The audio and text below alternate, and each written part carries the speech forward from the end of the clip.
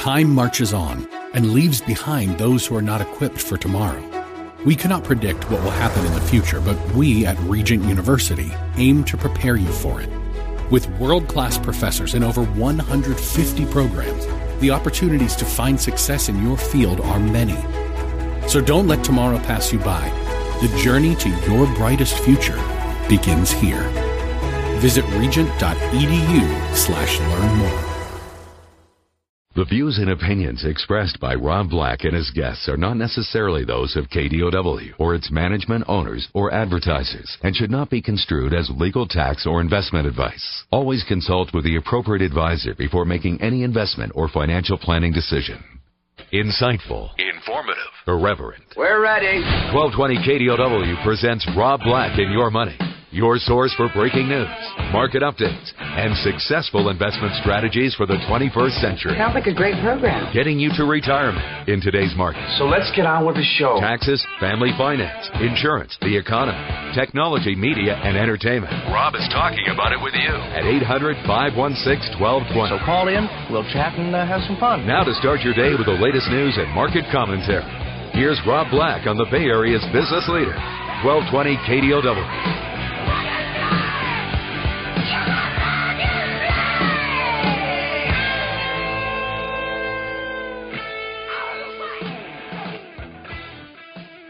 Welcome in, Rob Black and Your Money. I'm Rob Black, talking all things financial, money, invested, and more. Happy October 29th to you.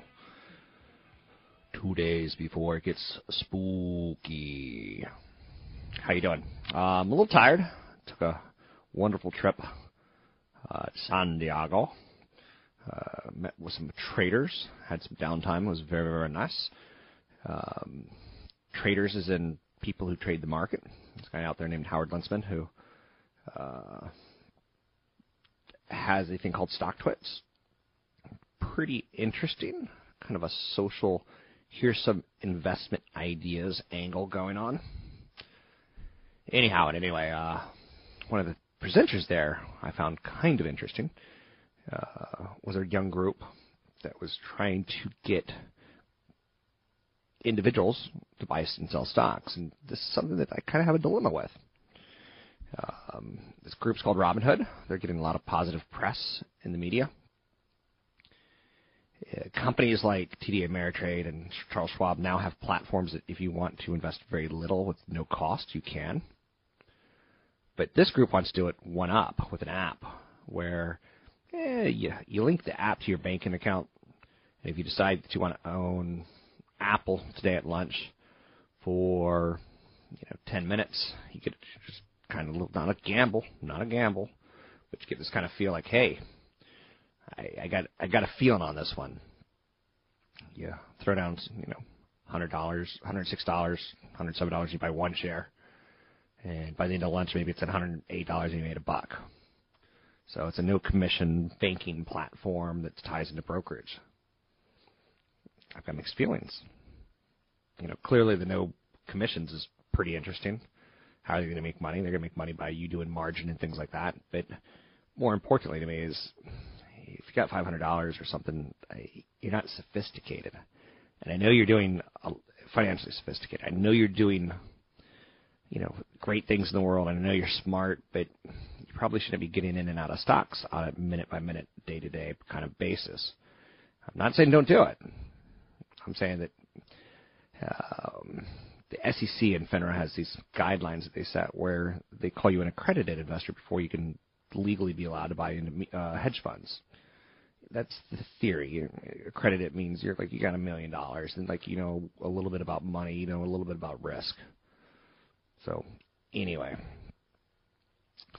loan applications to buy homes at the lowest level since, oh my gosh, what were you doing back last February? But mortgage applications to buy homes fell to their lowest level last week since February. Interest rates on a 30-year home loan edged up from the previous week's 16-month trough. So a fixed 30-year mortgage rate now averages 4.13%, up 3 basis points from last week's 4.1%. Yay! Taking a look today at some of the top stories. It's been a couple days since I've been on the air, so a little perspective might help a little bit. The Fed Open Market Committee began its 2-day meeting yesterday. That means today is the day that they'll issue their updated policy directive. It comes out at 11 o'clock in the morning Pacific time. 2 o'clock Eastern time?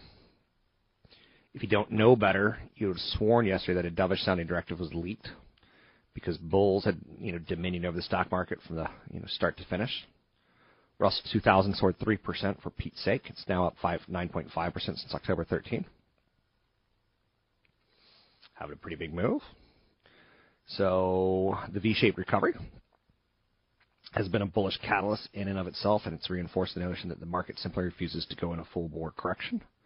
A fear of missing out on the next leg higher has been prominent in recent action, as many traders realize that the months of November and December are typically a favorable period for the market. To be sure, participants aren't showing any angst right now. We're waiting for that Fed directive. U.S. Steel, Eaton, WellPoint, Exelon, Wynn Resorts, Waste Management, ADP, all had positive earnings. Now, who did not have positive earnings? This one's going to shock you. Well, they did have positive earnings, but also said next year we need to think of it as an investment year. Facebook. Crude prices up 1.4. So Facebook getting kind of shellacked, kind of beaten up, kind of knocked around. Down $5 today, sitting at 75.59. Still a very, very good 52 weeks, going from $50 a share to 75. All-time high of $81. So yesterday, all-time high. Today, not so much. Now, the expensive way of playing social right now is Alibaba. That hit $100 a share today. $242 billion market cap. Just going out there and throwing some stuff at you here, so to speak. 800-516-1220 to get your calls in the air. It's 800-516-1220 to get your calls in the air. Anything you want to talk about, we can talk about. Money, investing, and or more. Uber drivers are out there today, and if you haven't taken Uber or Lyft, it's worthy of note that these are services that you basically borrow other people, whether it be their cars or their time, and they do things for you. I think I read today, there's an article out there that Uber will deliver a cat to your office today, and only today. It looks like, well, what's that going on there? Uber likes to tell the world that the median salary of their drivers is $90,000 per year and up in New York. Turns out that number might be a bit of an exaggeration. So the drivers out there saying, that's not true. Some drivers say they struggle to make minimum wage. A big part of the reason drivers are struggling to hit $90,000 is that this summer Uber cut the price on an UberX ride by 20%. UberX is Uber's cheapest option. Drivers drive their own cars, which are non-luxury sedans.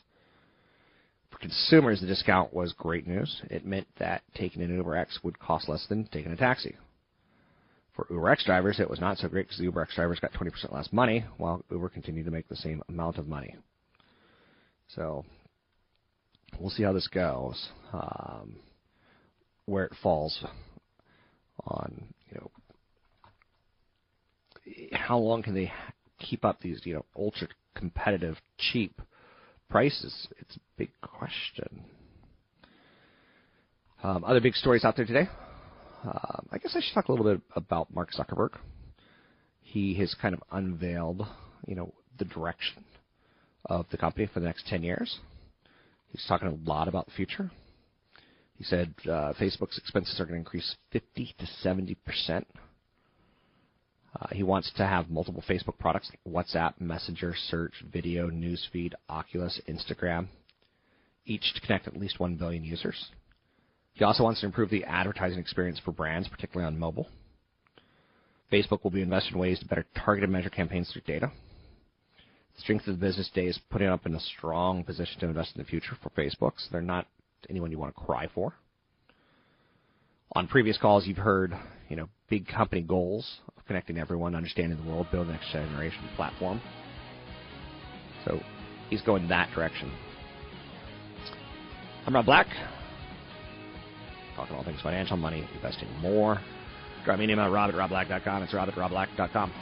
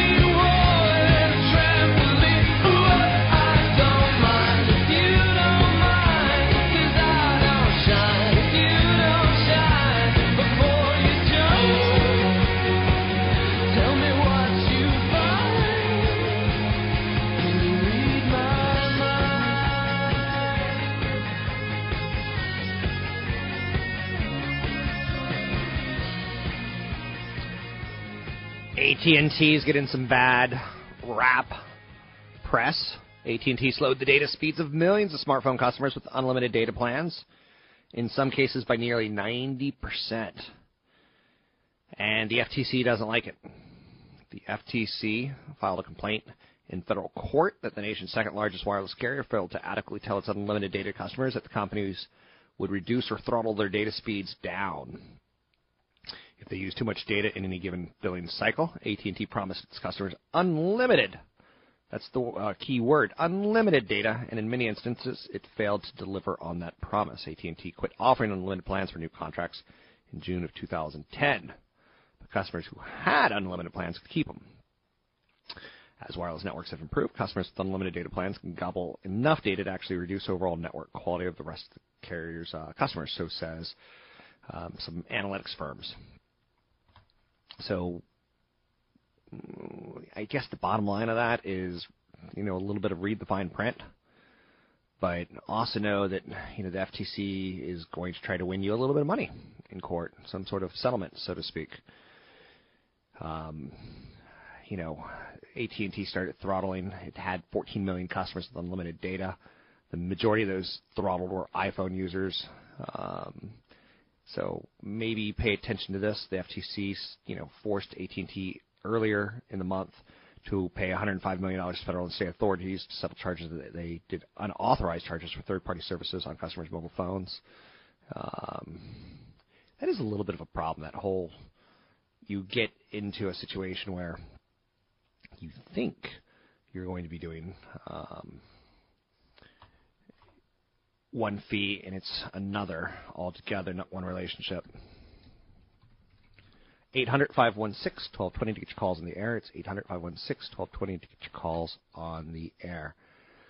Let's take a look at the numbers. The S&P 500's up 2, the Dow's up 35, the NASDAQ down 17. Joining me now, CFP Chad Burton. You can find CFP Chad Burton at newfocusfinancial.com. That's newfocusfinancial.com. One of the things that upsets me, Chad, is that a lot of people get a lot of bad financial product. They accumulate it. They feel stuck with it. They feel comfortable being stuck with it. They don't make changes. Let's talk a little annuity rescue. Why do annuities need to be rescued? Well, a lot of people get sold annuities, especially, let's say, in their 40s and 50s as an asset accumulation tool, and it's not. It's really certain types of no-load annuities make sense for asset protection from a down market. The ones that are no load, underlying investments look like mutual funds. They're extremely low cost. There's not a commission involved. And they have a backup to the stock market that says, okay, we'll pay you 5% or more for life, no matter what the market does. That can be good for 20% of a portfolio, and usually it needs to be in a retirement account, not a taxable account. But what I see is that you get people in their 40s and 50s being sold by brokers and bankers variable annuities as a wealth accumulation tool. Yeah. Or you see somebody that's 75 or 80 years old with an annuity that they've purchased, and they were offered all these smoke and mirrors, and all of a sudden they're in this annuity. It's 5 years old and it's paying them hardly anything, and it's not doing what they need to do. Give me a couple bullet points why you don't like variable annuities sold to people in their 40s and 50s. Well, because you have the underlying investment looks like mutual funds are called sub-accounts. And so they say, well, you can invest in these things and you can rebalance a portfolio and there's no taxes due because they're tax deferred. And the true part of that is the average investor asset locates the wrong way, and they lose 15% of the return each year in taxes. So they use this product as a tax deferral type of a product, and they make it sound like you're going to get a guaranteed rate of return on your principal, which you're not. What happens is your principal will be affected by fees that are in the 2 to 2.5% range. Yeah. So whatever bells and whistles you get, yeah. you're losing in the form of high fees for the rest of your life. You're doomed to underperformance and high fees. Absolutely. Yeah. It's dooming. It will cost your family a lot more than the benefits that you're being sold. Right. So you've got to get out of that. You've got to figure out a way to asset locate the right way and cut those fees out of the picture so more money actually stays in your pocket. They're sold based on fear, but if you look at the balanced portfolio, even from 2007 to where we are today, it's still averaged a great rate of return as long as you've had a balanced portfolio and you weren't just in stocks or just in financials. So those high fees aren't going to get you anywhere when you're in your 40s and 50s. It might make sense if you're 65 years old and you have, maybe 10 to 20% of your portfolio in something like that, but it's not. Or if you get somebody selling an annuity to somebody that's 75 years old and it's a 10-year lockup period. Criminal. And then at the end of the 10 years, they're getting 1 or 2%. And so now they're kind of stuck in this thing. They say, well, I've got all this tax-deferred buildup. Now what do I do? So you can still rescue that annuity. You can do what's called a tax-free 1035 exchange into a better type of annuity, or if it's an IRA, back into a regular type of an IRA account. What's an example of a better type of annuity? Well, so you got to find out what you want that annuity to do for you. So let's say you're 65 years old and you've been locked up into some terrible indexed annuity or fixed annuity, and now it's sitting there earning 2% because interest rates are so low. Well, you could 1035 exchange into a no-load variable annuity where there's no back-end surrender charges, so if you decide you want to get out in 2 years or a year, you can. And inside the investment, there's other types of investments that look like, mutual funds from places like Vanguard and PIMCO and everything else. But no matter what the market does, it'll give you that income that you need of 5% or more for life. Are the fees still higher than a balanced portfolio? Yeah. But you're buying this as part of your kind of hedged income piece of your portfolio. So you can 1035 exchange tax-free into that. But don't 1035 into a portfolio, not another bad product that ties your money up for 10 years. That if it's too complicated to understand or if it sounds too good to be true, it probably is. I got into business at 19 with my grandfather, sold annuities and mutual funds at banks for years and years before fee-based planning was around. So I know these products inside and out.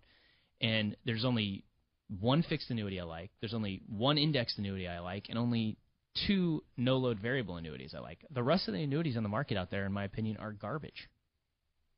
Okay. So it's unfortunately one of the fastest growing sold products because they offer these guarantees that sound so good, 6 and 7%. Like you can walk away with a guaranteed 6 or 7% return and get a check for that in 10 years. You can't. It's kind of smoke and mirrors. What hurts me the most are the slimy people that sell them actually believe that they think they're good products. Yeah, and sometimes it's not their fault. It's usually they've come out of some other industry and they get pushed through a training process where they're kind of brainwashed into believing it. And I kind of like, when I look to hire certified financial planners, usually it's people that spend 4 or 5 years in that type of industry, and then they go get their CFP and they realize what's right. Yeah. And they know what's right going forward. But they still have a clear understanding of what's wrong with those products that are out there. And that actually makes them a better advisor in the long run. That's CFP Chad Burton. You can find him at newfocusfinancial.com. That's newfocusfinancial.com. And I'm Rob Black, talking all things financial. We have a market that's been pretty good this year. A couple pullbacks here and there, but typically met with buying efforts to support pullbacks. I'm Rob Black, talking all things financial, money, investing, and more.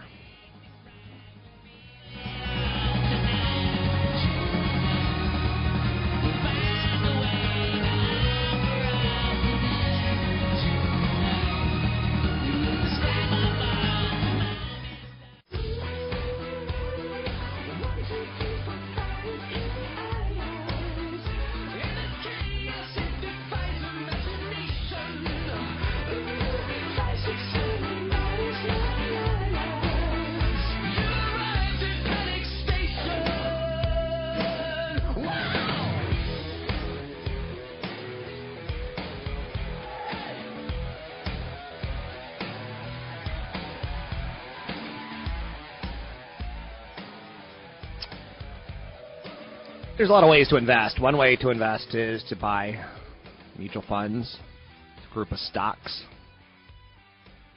collect it together, kind of blend all the prices together, and you get maybe 30 stocks for the price of one fund. You can buy individual stocks.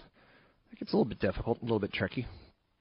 You can buy exchange-traded funds, which are similar to mutual funds, but probably more tax-efficient is the easiest way of saying it. You could buy them during the day, at any time of the day, whereas with mutual funds, you buy before the market or after the market. You sell before the market, sell after the market. One thing that, a lot of people are looking for, they don't want to lose money. That's where it gets kind of tricky. Because if everyone's going to make money in the stock market, then we'd all do it, right?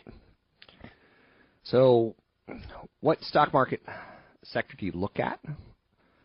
There's telecom stocks, there's retail stocks, there's financial stocks, there's healthcare stocks. We're all going to get sick. Healthcare seems like a good idea over time. There's technology stocks, which are more growthy. When you're growing, you don't really share your cash with your shareholders. You share your cash with yourself, and if you need to go buy a company or buy a technology or hire, you have that ability to do that. So one area that I should talk about is telecommunications. You know what telecommunications is. So I don't need to tell you exactly what it is, right? Telecommunication stocks are more attractive right now. Some theory that the Federal Reserve is going to delay raising short-term interest rates because of tepid global issues tied towards particularly Europe and then the emerging markets of the world beyond that. The average large company U.S. telecom stock yields about 4.9% compared with 2.2% for the 10-year Treasury. So if people are going to be looking for yield, I want to make some money on my money. I want money to make little baby money. Baby! We got to be kind of patient. And invest in telecommunication stocks is one way of doing it. Morgan Stanley said it was cautious about the telecom sector because of increased competition with wireless and broadband services. So if you want, reliable income, stick with telecoms that can increase their revenues or generate enough cash to sustain that dividend. You can look overseas. You don't just have to look at the United States. Telecommunication stocks, in my opinion, should be considered, but maybe not for you. So you're going to have to consider work with advisors for taking action on these stocks that I mentioned right here. So if you've ever shopped for a mobile phone, you probably know AT&T and Verizon. They're the big boys.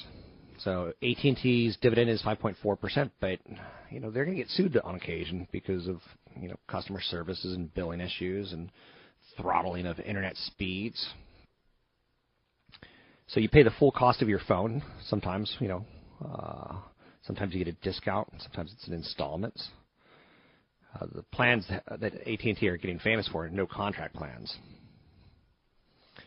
So the phone giant's trying to make up for the lower price service plans with volume, excluding prepaid customers. Telecom company AT&T added 785,000 wireless subscribers during the quarter recently, and that's surprising to me. So that's more than double that they did, a year earlier. The amount of churn also declined from, it's just a very small amount, just about 99 basis points. 100 basis points equals 1%. The transition to no contract plans has been pretty smooth for them. Through the third quarter, AT&T lowered its revenue projection for the year from 5% as little to 3%, citing fewer than expected phone upgrades. Meanwhile, the proposed acquisition of satellite TV provider DirecTV wins regulatory approval. AT&T could expand its reach. The company would be able to add high-speed internet services to another 15 million customers and offer bundled packages that include pay TV to 115 million locations. There's another one that I like called BCE, which is basically the AT&T of Canada. Dividend yield of about 5.2%. They're Canada's largest telecom company. The number of internet, TV, and wireless subscribers increased by 3.7%. So you're not going to get a lot of growth in any of these names, but you're going to get a nice dividend. And they just upped their dividend, roughly 6%. And you'll see a similar boost in 2015. So what they do with their cash flow is they share it with you. well-funded company, but you're not going to get growth, maybe, but you're definitely, not going to get into a lot of trouble because we need our phone services, especially on businesses levels. There's one called CenturyLink, as far as telco companies goes, that we never hear about. Ticker symbol is CTL. They yield about 5.4%. They serve mostly rural areas in the United States. Their stock has soared. Growing demand by businesses for CenturyLink's data storage and broadband services is one of the main reasons. Revenues in the company's business segment expand about 2.6%. The dividend, they had a dividend cut, 26% last year to free up some cash flow for $2 billion worth of stock repurchases. Dividend cut's never welcome. It's never wanted. It's not good. But the current payout and annual rate of $2.16 a share appears sustainable. And again, ticker symbol on that one, CTL, CenturyLink. Consult a work advisor before taking any action on any stocks mentioned on the show. You want a European play? I give you Orange. Orange, believe it or not, is a trademark name. And their dividend yield's about 3.8%. This is more growth, but there's also a little bit more risk. That's the competition. Orange, one of France's largest telecom players. After nearly 3 years of cuts, analysts believe phone bills can't go much lower. Orange has offset the decline somewhat by attracting new customers in France as well as in major markets like Poland, Spain, Africa, and the Middle East. Orange made a bid to acquire Jazztel, a Spanish telecom player. If they get them, they're going to have 1.5 million broadband customers in Spain and the opportunity to sell coveted quadruple play packages that kind of lock people in. Stock trades at about 10 times next year's earnings, so consider Orange if you're looking for something. Consult a market advisor for taking action in any stocks mentioned on there. Another Canadian company that I like. I love Canada because of their beer, their women, and their hockey. I think their Mounties are a little bit on the silly side, but Rogers Communications, a good telco play. Dividend yield of about 4.3%. Stock has come under pressure recently as competitors are starting to get into pay TV business. Rogers may be rounding the corner.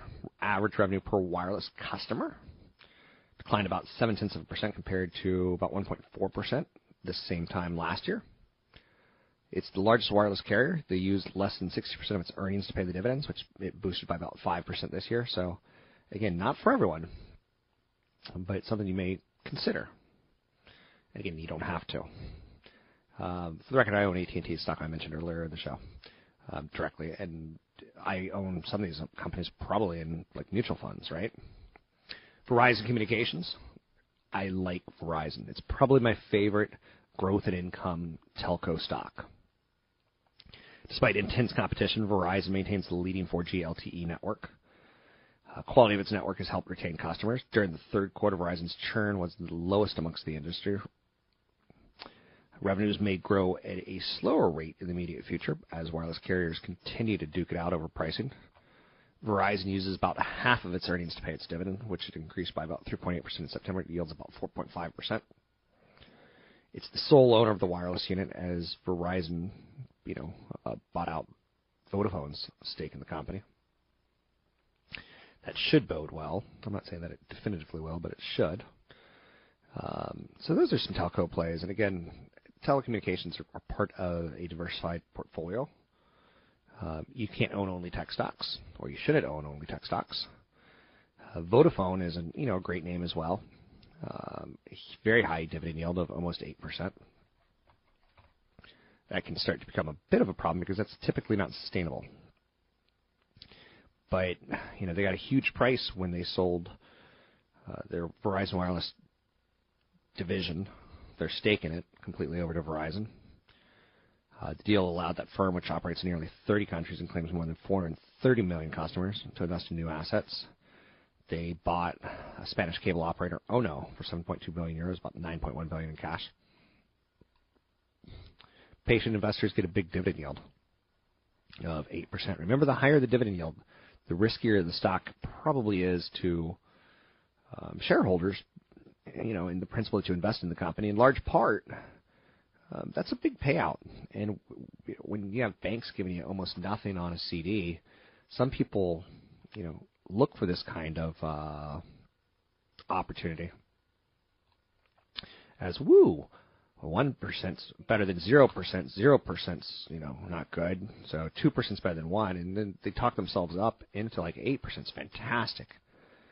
And you really just have to understand that's when the risk starts really exponentially start to increase to principal. I shouldn't use the word exponentially, but I'm going to as a way of just, again, trying to remind you, be cautious. Be cautious. I'm Rob Black, talking all things financial, money, investing, and more. Anything you want to talk about, we can talk about.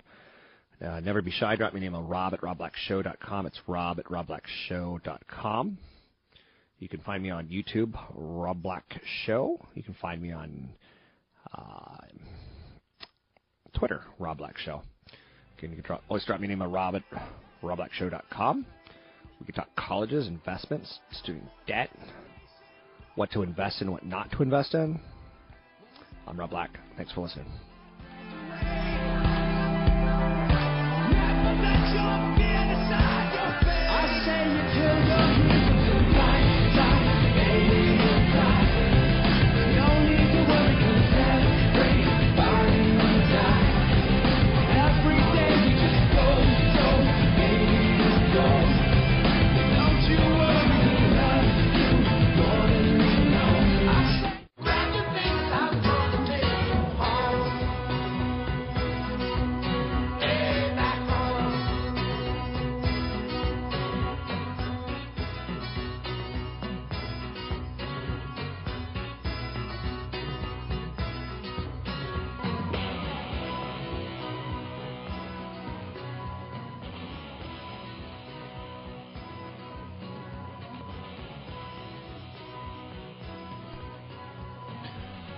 Little Peter Gabriel bringing us back from break. Peter Gabriel was once part of Genesis way back. And he walked out of that machinery and did his own thing. I'm comparing that to maybe you starting your own business one day. I'm pro taking chances, especially if you're a couple. It can make sense for one person to be the entrepreneur and the other person to get great benefits at a big firm. Again, it's not always that easy, but sometimes. 800-516-1220 to get your calls in the air. It's 800-516-1220 to get your calls on the air. Let's take a quick look at some of the business headlines out there because they should give us a pretty good idea of what's going on. First and foremost, this is Fed Notes Day. That's when they release their information that they're thinking about. And Wall Street's been queuing off this for many years. Low-cost money is rock. Earnings is scissors. Global issues and fears is paper, maybe. And some days, it plays out rock beats scissors, and some days it plays out that paper beats rock, and that's kind of the way it is. I know that sounds pretty odd, but it's what it is. 800-516-1220 to get your calls on the air. Facebook said yesterday, after the market closed and their earnings, they're going to ramp up spending. That's kind of the big story of the day in technology.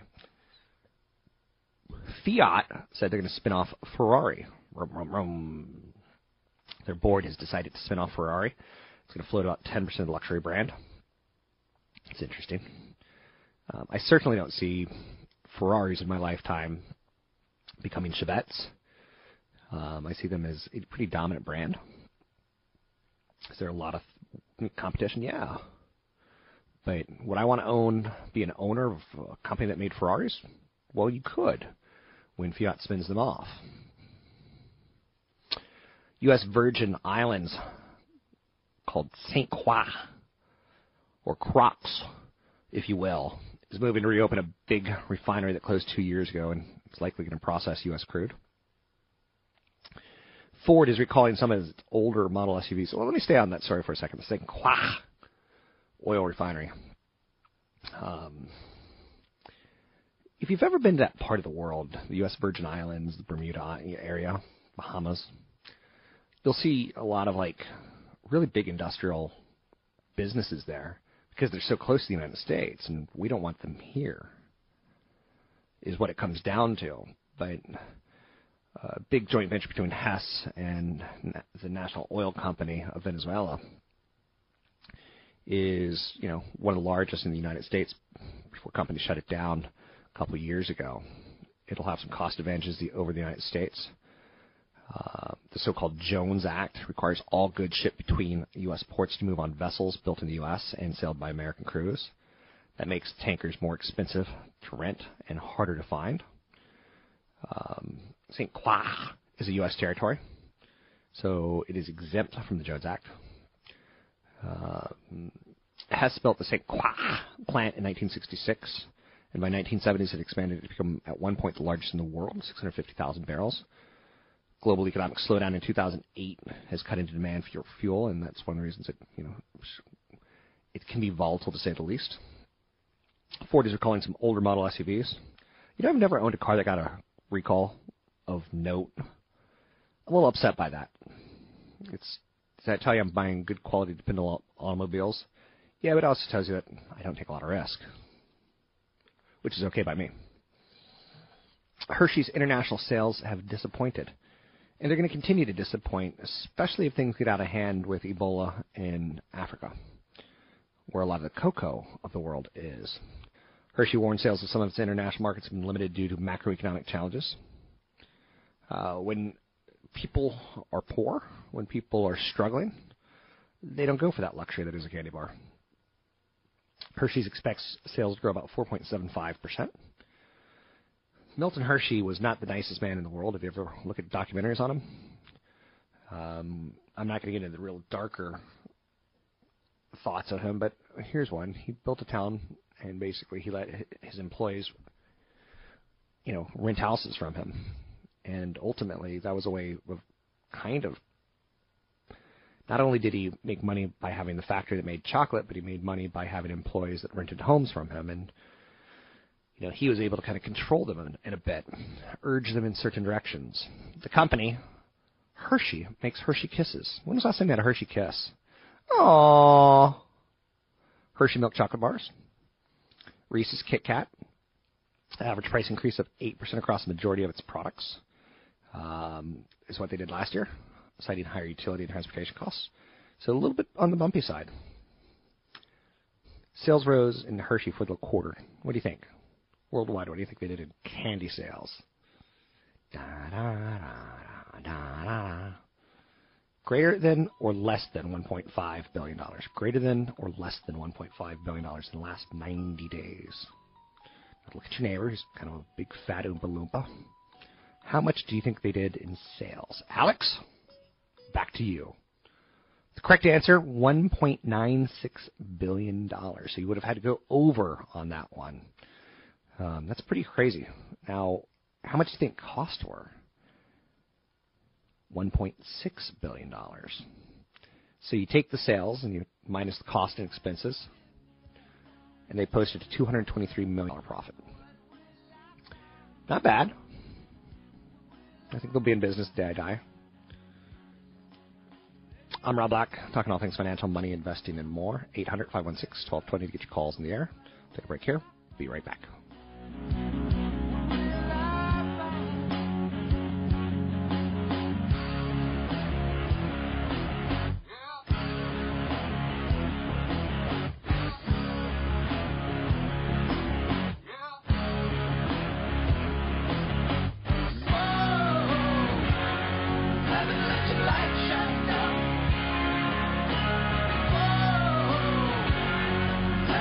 The views and opinions expressed by Rob Black and his guests are not necessarily those of the Wall Street Business Network, this station, its management, owners, or advertisers, and should not be construed as legal, tax, or investment advice. Always consult with the appropriate advisor before making any investment or financial planning decision.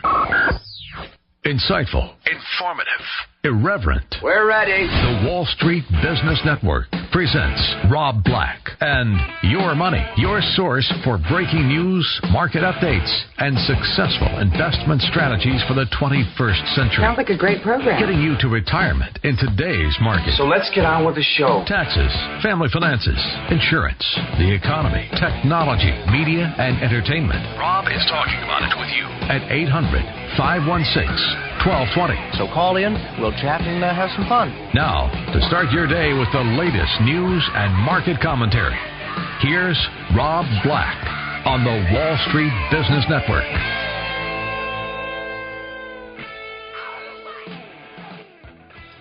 Welcome in, Rob Black. Talking all things financial, money, investing, and more. Talking a little wealth accumulation, a little wealth management, insurance, investments.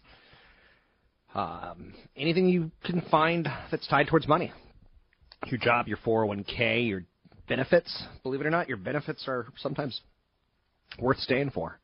I have a friend who was offered a job for basically the same pay, and then she figured out that she gets more vacation time with the company she's with than the company she'd be going to, and that vacation time is paid, so it's actually a lot more money to stay where she is. Anyway, joining me now, and that's why I'm saying benefits can be like income. Joining me now, CFP Chad Burton. How are you, Mr. Burton? Doing well. How about you? Doing well. In your email today, you and I always trade emails, and we talk about, what do you want to talk about? What do you want to talk about? You want to talk about widows and widowers today. Kind of fitting for Halloween and a scary time. Yeah, it's kind of what I thought, too. But, yeah, we have kind of an alert for widows and widowers. So, we've talked about how drastically estate tax laws changed in December 31st, 2012. And part of that change is that it allows for what's called portability of the estate taxes. So usually when you had a married couple and you pass away, for each person to get their old $1 million credit, the first death of a spouse, a bypass or credit shelter trust, you used to have to fund one of those. Otherwise, the person that died in a married couple, the first one that died would lose their credit, their ability to pass on $1 million plus to the heirs. Well, December 31st, 2012, it made it so that you could pass on $5.34 million. That's now adjusted upward with inflation. And you don't have to fund necessarily a trust. Sometimes you still want to, but you don't have to. The surviving spouse can kind of port over and take the deceased spouse's credit.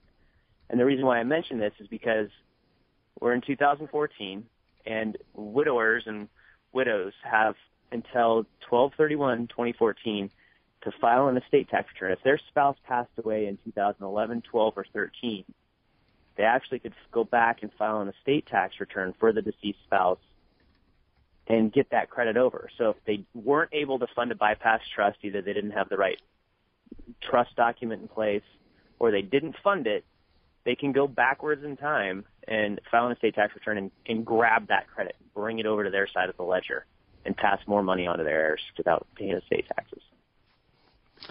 Okay, that's kind of tricky. How would the average person know that, out of curiosity?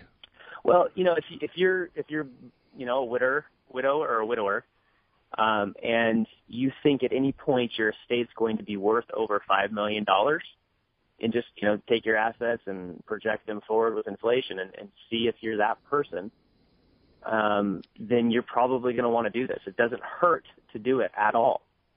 So if you have I'd say even $4 million or more, it's worth the cost of going back and filing an estate tax return in order to get the ability to pass that on. So maybe you're only worth $2.5–3 million, Rob, okay, with your home and some assets, but there's a good chance you're going to inherit a lot of money. You better do this because it does not hurt to get it done. So if you've had a spouse that passed away in the last 3 years, I would go talk to a CPA today. Who's the right person to want to go back and file a return on somebody that died 3 years ago? Yeah, it's again, anybody that thinks that they're going to be worth a couple $1 million to over $5 million, or if you can inherit a lot of money. So I think basically the right person, in my opinion, go get some advice. If you had a widow, if you had a spouse that passed away in the last 3 years, go talk to your attorney, go talk to your CPA, and see if this is right for you. Okay, let's push this topic a little further. What should couples do now to simplify things so that their spouse doesn't have to do and worry about bypasses and portability? Like, well, what's the call to action? I mean, the estate tax laws have changed drastically. So if you have not revised or reviewed your living trust since January of 2013, call your attorney today to do it. You need better language. You need more flexible language, because I don't know, and you don't know, if in 10, 15 years you're going to want to fund these bypass trusts or just port over the credit. And the timing, it changes based on what your net worth is. So you can build flexible language and disclaimer language and things like that into your trust. And when you go do it, are you a blended family? Are you trying to protect assets to your kids from a previous marriage? And you got to think about all those things when you go in to talk to the attorney about revising your trust. Give me a little bit more color. What does it mean to fund a bypass trust? You said if you decide you want to continue to do it. Why do we have to continue to do it, and what is it? Well, so funding a bypass trust, and a lot of the old plans when the first person died would force the funding of what's called a bypass trust in order to keep the credit, the estate tax credit of the first spouse that died. And in the past, it was $1 million. So if you didn't do it, it could cost your heirs $500,000 plus in estate taxes when the second person died. But for most Americans now, you don't need to do that. In fact, if you do it, you actually trade an estate tax problem with a capital gain tax problem for your heirs. Okay. And most people don't have an estate tax problem anymore, so if they fund those trusts, they're actually just creating a capital gain tax problem for their heirs. So again, Rob, it's another one of those things where government passes a law and makes it even more confusing and just trades one tax for another instead of revising the entire system. We've got a minute or two. Let's talk Social Security. This month, they said that they're going to start mailing statements to most workers every 5 years, beginning at age 25 until they're age 60. Yeah. Annual paper statements. Go ahead. I mean, the government spends millions of dollars going fully electronic for Social Security, where you go to My Social Security or myssa.gov and you create an account so you can get your Social Security statements whenever you want to. But there's enough pushback that they made a change in Congress to force the mailing of statements again every 5 years, starting at the age of 25, and then every year when you're 60 and beyond. So start looking out for those paper statements again in the mail when you're 25, when you're 30, 35, and so on and so forth, and then every year starting at age 60. And the point of the statements is that you look at them to verify your income. And I've been in the business for 22 years. There's been only two times in the whole period of time where we've looked at a statement and there's missing income information, where the IRS and the Social Security system didn't talk the right way, and they were missing income on their Social Security statement. They had to go back and show Social Security, you're wrong. Here's my income in the year 2002. And so the reason for that is to verify your income and then get an idea how much Social Security is going to give you in retirement. You can also have to get those numbers to maximize Social Security between couples. Thanks very much. That's CFP Chad Burton. You can find him at newfocusfinancial.com. That's newfocusfinancial.com. And he's a CFP. He works with other CFPs. He helps manage individual accounts. He helps manage individuals. So you have an issue like you're married, and you have an issue where one spouse dies. I ask him the question, like, how are people supposed to know some of the stuff that you're spouting out? Because it's pretty hardcore stuff, talking about portability of a deceased spouse unused estate tax exemption. What? Like, even saying that is a mouthful.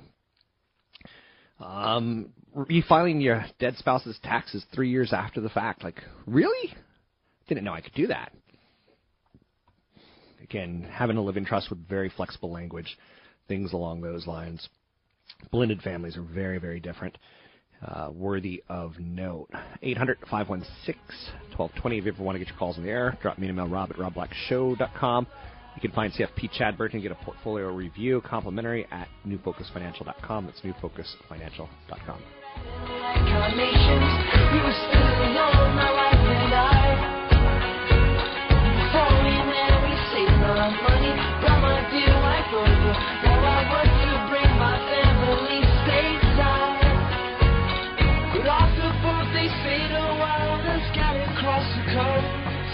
Once a year I'll see.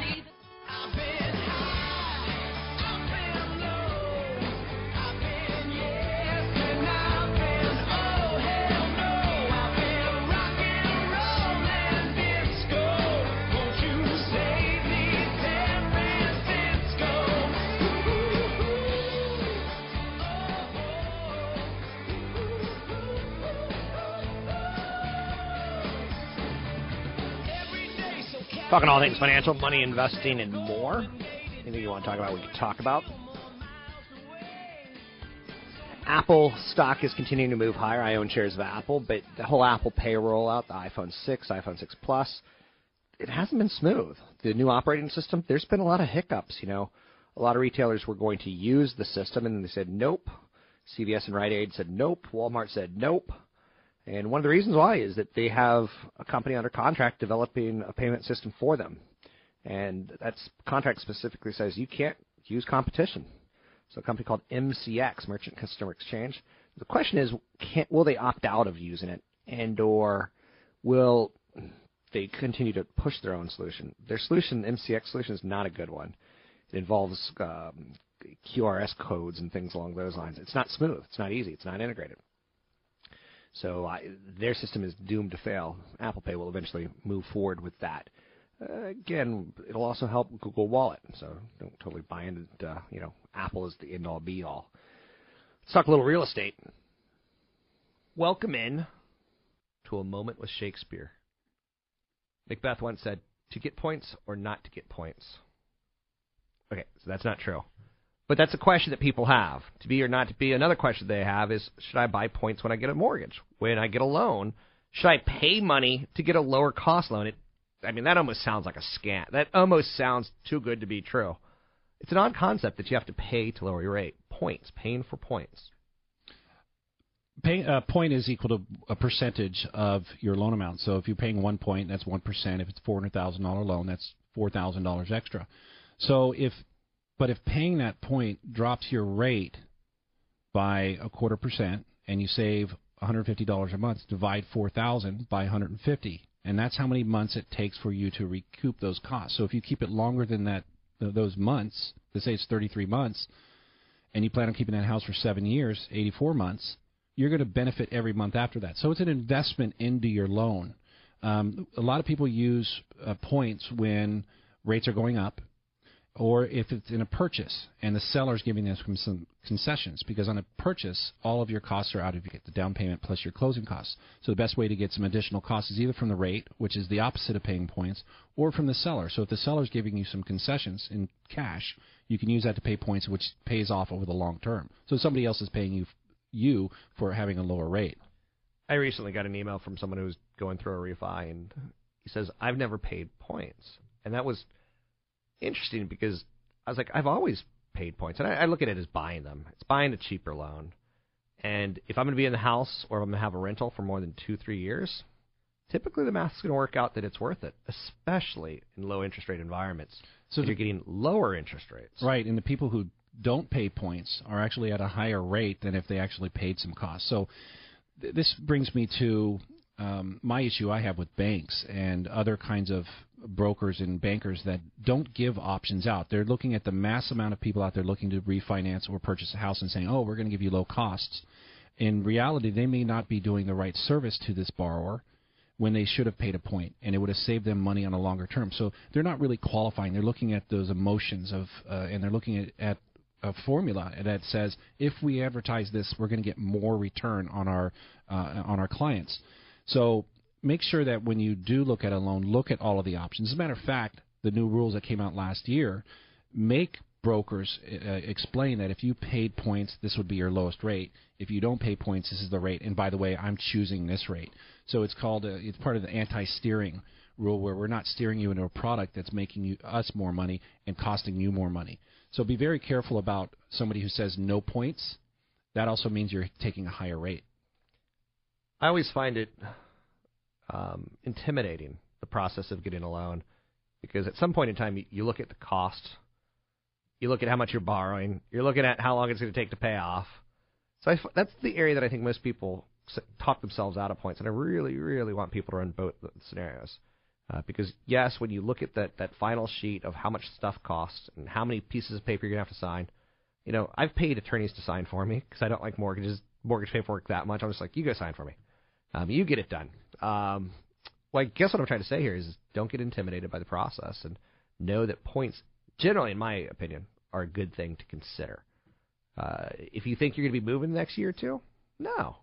But then again, if you think you're going to be moving the next year or two, a 30-year mortgage isn't appropriate for you either. Right, and you could do the same thing by getting an ARM, like a 5-year ARM. If you're going to leave in 2 years, get a 5-year ARM or a 3-year ARM. You're going to get a lower rate to begin with, and then do a no point, and your rate's lower as if you would have paid points on a 30 years. So, but that freaks people out, because what if I can't sell the property in 3 to 5 years on the ARM, and I can't refinance, and and the rates go the rates went higher. I'd be like, people freak out. Yep.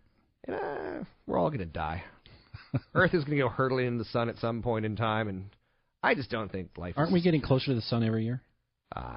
Now you're freaking me out. You're listening to Tony Mendez. You can find him at BayAreaLoanSource.com. That's BayAreaLoanSource.com. And I'm Rob Black, talking all things financial, money, investing, and more. Taking a look at the stock market. The top stories: the Fed policy directive being released today at 1 Pacific time. Final $15 billion taper expected. Facebook beat expectations, but they said there's going to be a slowdown in revenue growth as they're getting big. And that makes sense. And they're going to invest in a lot of future projects as well. And that makes sense. So today it's a little funeral dirge, RIP QE.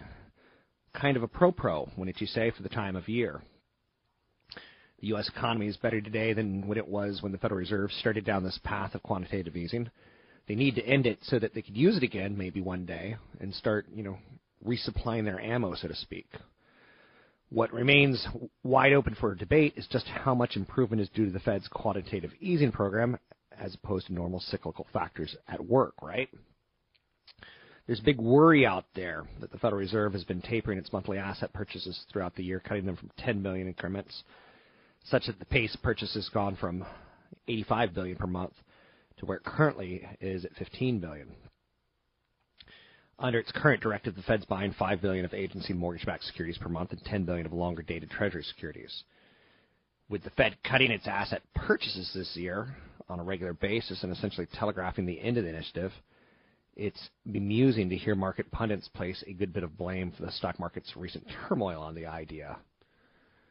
What this all means, boiling it down: slow growth trajectory 6 years after the start of what would be a $4 trillion expansion of the Federal Reserve's balance sheet.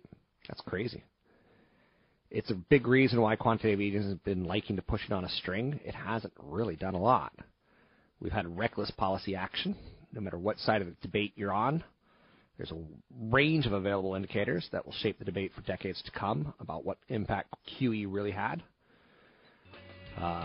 We'll look at new home sales, we'll look at 10-year Treasury yields, we'll look at the Dow, we'll look at the NASDAQ, we'll look at initial claims, existing home sales, non-farm payrolls.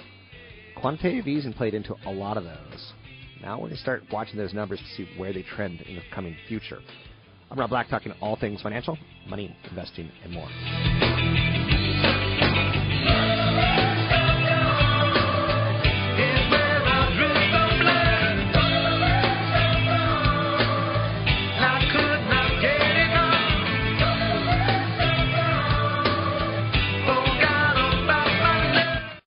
I know what you're trying to say, baby.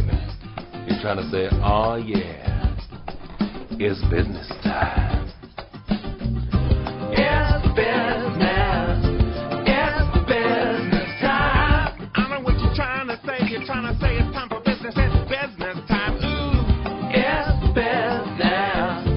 It's business time. Oh, yeah. Next thing you know, we're in the bathroom brushing our teeth. That's all part of it. That's foreplay. Foreplay is very important in love making. Then you go sort out. As the song plays, it reminds us that now we're going to be speaking with Dr. Jeff Rosen, Chief Economist, Briefing.com. How are you, Mr. Rosen? Oh, pretty good. How about yourself? Good. Enjoying the time of the season, so to speak. Halloween kind of marks off the next 2 or 3 months where I don't do a lot and have a lot of days off, and I kind of like that. Sounds good to me.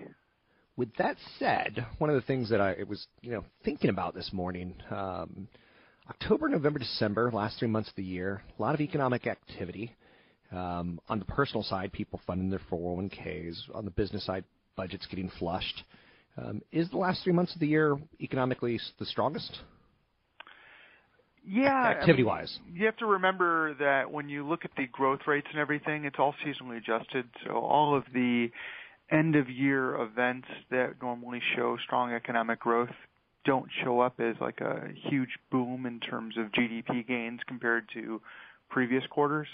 So, the Christmas holiday purchasing season, for example, I mean, you're going to see, retailers having nice numbers, but when you compare it to the third quarter, you're not going to see a big jump because the comparison isn't based on Christmas. It's based on how much better was this Q4 compared to a normal holiday season, and then using that number, they compare it to the third quarter.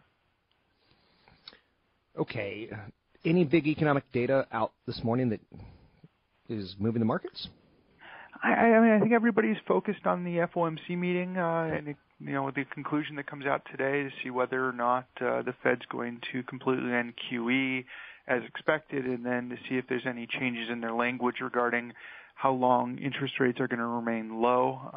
I think that this meeting in itself is probably going to be pretty benign. I think that the expectations are going to match what the Fed does because I don't think the Fed's going to change things much when they don't have a press conference afterwards. So I think it's setting the stage for the December report, which is when I think they're finally going to start altering the language of the directive on when rates could rise and how fast rates could rise.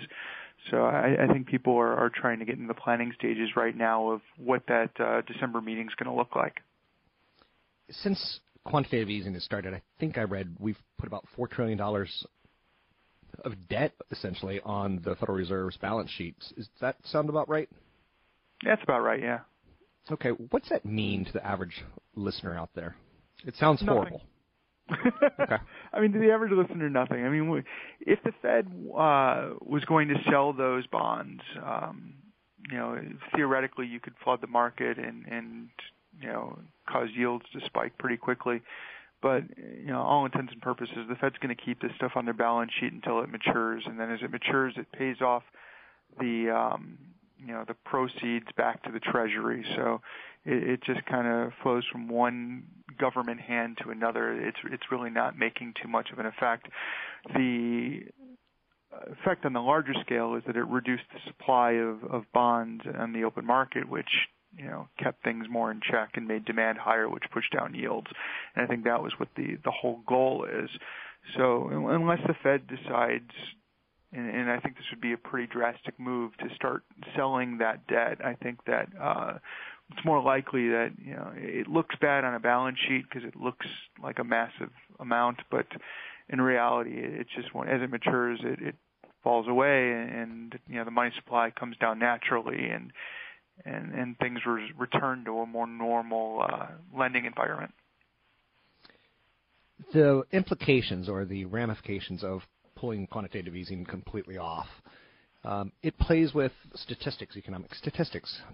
Any of them do you think will trend differently? Now that quantitative easing is off, do you expect the 10-year Treasury to float higher? Do you expect the stock markets to go lower? Do you think housing starts will change? What's the biggest ramification, you think, when QE is all said and done and debated? I don't think you're going to see much movement. I think that QE worked on the margin, but I don't think it was a big motivator of economic growth. I think that the problem is still that in a liquidity trap, you need to have a buyer of last resort, and in normal circumstances, that would be the government, not the Fed. And the government has been more of an austerity push of eliminating debt and trying to draw down the deficit. So, I don't think you're going to see much change in overall economic trends unless you have the government come out and put some type of stimulus package, be it fiscal spending, be it tax decreases to increase or try to spur private spending. But that is going to be the main motivator towards growth. The way the economy is situated right now. The Fed just doesn't have the power to influence that much anymore. Since QE was announced that it was going to be ended, we've had a decline in rates. So we didn't have the expected uptick, and then I think things are going to be more of the same. Rates are going to stay low, and Fed funds rates are going to stay low, and it's going to have very little impact on influencing businesses to invest or consumers to go out and buy durable goods. Let's play fantasy here for a second. When do you think the 10-year Treasury might be back at 3.5–4%? Oh boy, 2016 at the minimum. I mean, if you think about it, the way the 10-year Treasury is that it's an assumed average of the Fed's funds rate for the next 10 years. So you're assuming that the Fed funds rate doesn't move very much in the next, 6 to 12 months. Most economists expect the first rate hike won't happen until at least the June or July meeting.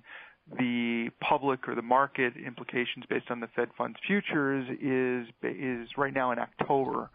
So you have the zero essentially for the first 12 months, and then you know the Fed is not going to raise rates, at a fast, quick speed. If you look at previous trends, you go up a meeting, maybe wait a meeting, go up a meeting, wait a meeting. So it's going to take a long time for the Fed funds rate to return to the 4 to 5% that it typically is. So if it takes a while for that rate to rise, there's no room for the 10-year to get up to 3.5–4% because the average is just going to be low for an extended period of time until the rates are able to start moving up. So I think we got a while. Okay.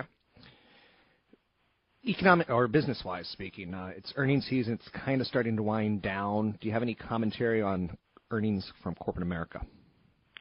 No, I tend to stay kind of on the sidelines on quarter-over-quarter earnings. Right now we know that profits are strong comparatively, and we know that businesses are making money. It's showing up in the GDP reports. It's showing up in the corporate profit reports, and that's not changing.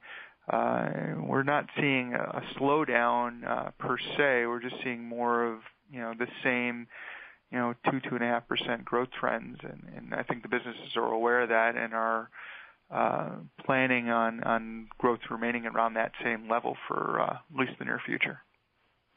Okay. Anything else that you want to add? Anything you're working on? I think that we get GDP tomorrow. I know it's backward looking. We get to see how the third quarter performed. I'm right now well below consensus. The Briefing.com consensus is 3%. I'm looking at 2%. I think that the trends of secular stagnation of 2 to 2.5% growth that we've been talking about on your show for a couple times now, and what the IMF has basically said is pretty true. I think that we're in a place where things are improving, but not improving at the rate that we would expect it to be, and I think that tomorrow's GDP report is going to show more of that. Okay, thanks very much.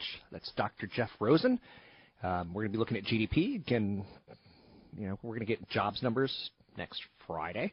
That'll be something we're paying attention to. But today is the day that we really have to start dealing with the quantitative easing, math. Now that it's physically being stopped, what's going to happen is that the Federal Reserve is going to have to work on language. It's kind of an odd concept to really, break down, but it's going to be a talking issue at this point. Fed's cutting the physical and going to policy, or not policy, but words. So favoring guidance over bond buys. And Dr. Jeff Rosen, Chief Economist, Briefing.com, when I asked him, I said, when do we might get back to those 3.5–4% levels on the 10-year Treasury? He said, 2016 earliest. Now, watch the 10-year Treasury today. After the news, you'll get a good feel for it. Tomorrow, the next couple of days, watch gold. In the future, we'll watch housing numbers. They obviously have a big play in this. Vehicle sales, where the cost of borrowing is or isn't. A lot of the vehicle sales in the last couple of years are going to hurt the automobile companies in the next 8 to 10 years because they borrowed money at such a low cost that they gave you the money at such a low cost. That's one of the ways that they make money is, not the 0% interest loans. So they need that, car loan that's a little bit higher. They can make money, automobile dealers make money off you trading in your car. sticker price, what you pay for it, but also what they get you to borrow. So just keep that in mind. 800-516-1220 to get your calls in the air. You can find Briefing.com. Great resource, great insights, multiple types of insights, whether it be individual companies, sectors, the economy, the market. You can find out more information at Briefing.com. I'm Rob Black. Celebrate mediocrity. All the boys upstairs want to see how much you'll pay for what you used to get for free. And there goes the laugh.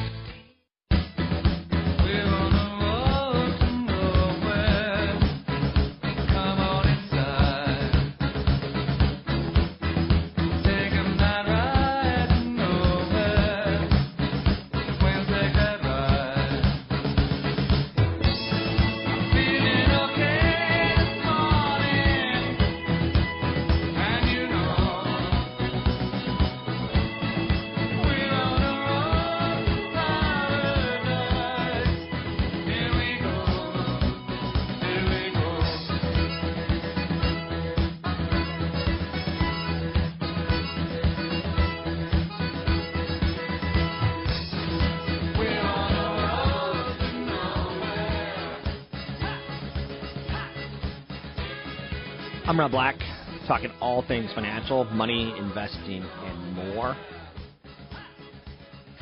Anything you want to talk about, we can talk about.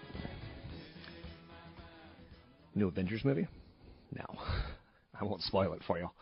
I think one of the big stories out there right now is, the quantitative easing. Again, I keep coming back to that. Wall Street seems to have done very, very well since the Fed has said, lower interest rates, keep them low, buy bonds. Market's up 230, 240% in the last 5 years. Woo! Holy mackerel. That's easy, right? But a large part of that is, where are you going to put your money? You're not putting it in CDs and banks. It kind of pushes you to invest in riskier assets, but it also kind of pushes corporate America to borrow money at low costs. You are corporate America. You believe in low-cost loans. Now go out and spend it. Analysts love the fact that Facebook is going to be putting money into the company. Facebook shares fell, 5, 6, 7% throughout trading on Wednesday, a day after the company revealed aggressive spending plans for 2015. One way to look at Facebook is, and for the record, I don't say it's Facebook. One way of looking at Facebook is to say it's got a lot of cash, right, in the stock price. They can go out and buy $100 billion of other companies just by issuing shares of the company. So no analysts that I found today have cut their recommendation on the company following the release of its results. Several said the price decline represented a buying opportunity. Now, 15 brokerages cut their price targets on the stock, but not the rating on the stock. Facebook delivered a strong quarter. It's very well positioned in increasingly mobile and social internet landscape.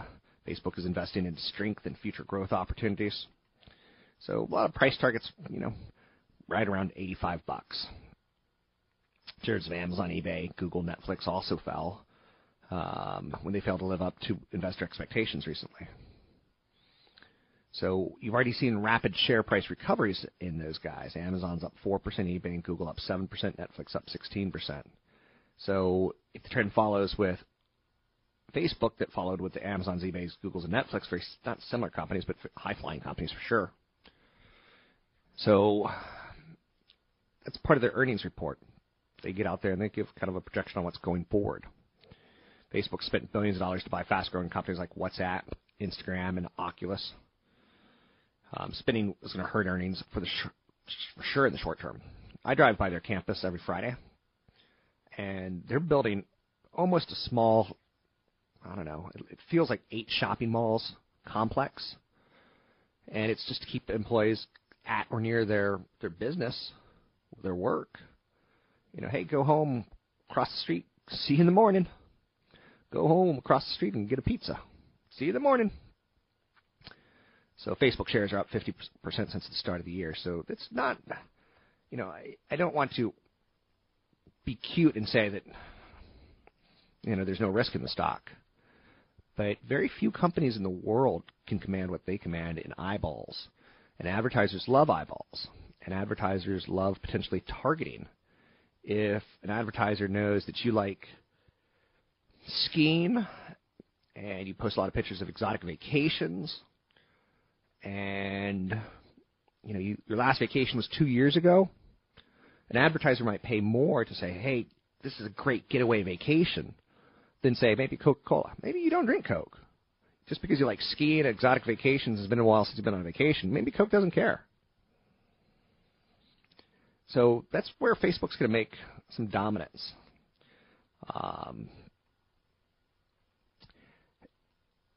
And that's, I don't know. 800-516-1220 to get your calls in the air. It's 800-516-1220 to get your calls in the air. I would say that Facebook and Apple, two companies that I own, are doing the exact right thing by ignoring Wall Street and by playing to their own tools. The CEO of Facebook, Mark Zuckerberg, came out with a 10-year plan. And this is going to look silly in about 3 years. 10-year plans very rarely live up to what you think they're going to be.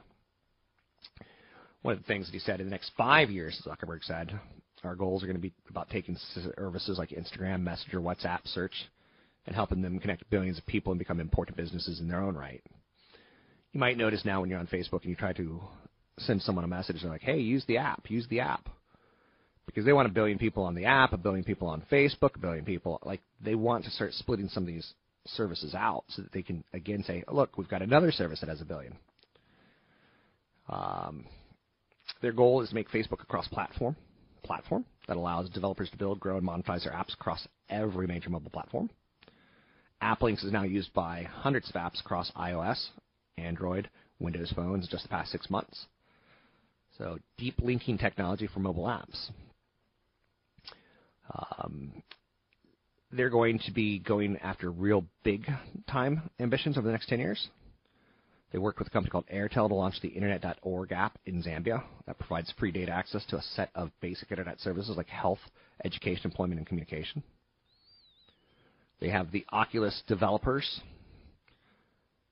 They just did a conference recently where they announced a new prototype headset on path to a consumer version of the Rift. A lot of excitement in the developer community. Take a break here. I'm Rob Black. You can find me online at robblack.com. You can find CFP Chad Burton at newfocusfinancial.com. That's newfocusfinancial.com. Take care. Have a good day. Talk to you soon.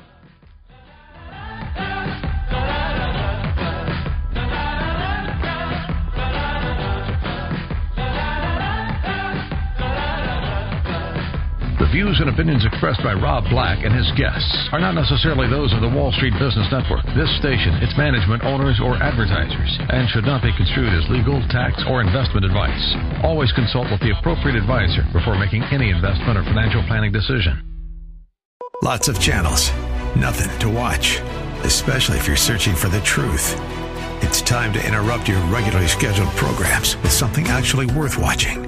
Salem News Channel. Straightforward, unfiltered, with in-depth insight and analysis from the greatest collection of conservative minds like Hugh Hewitt, Mike Gallagher, Sebastian Gorka, and more.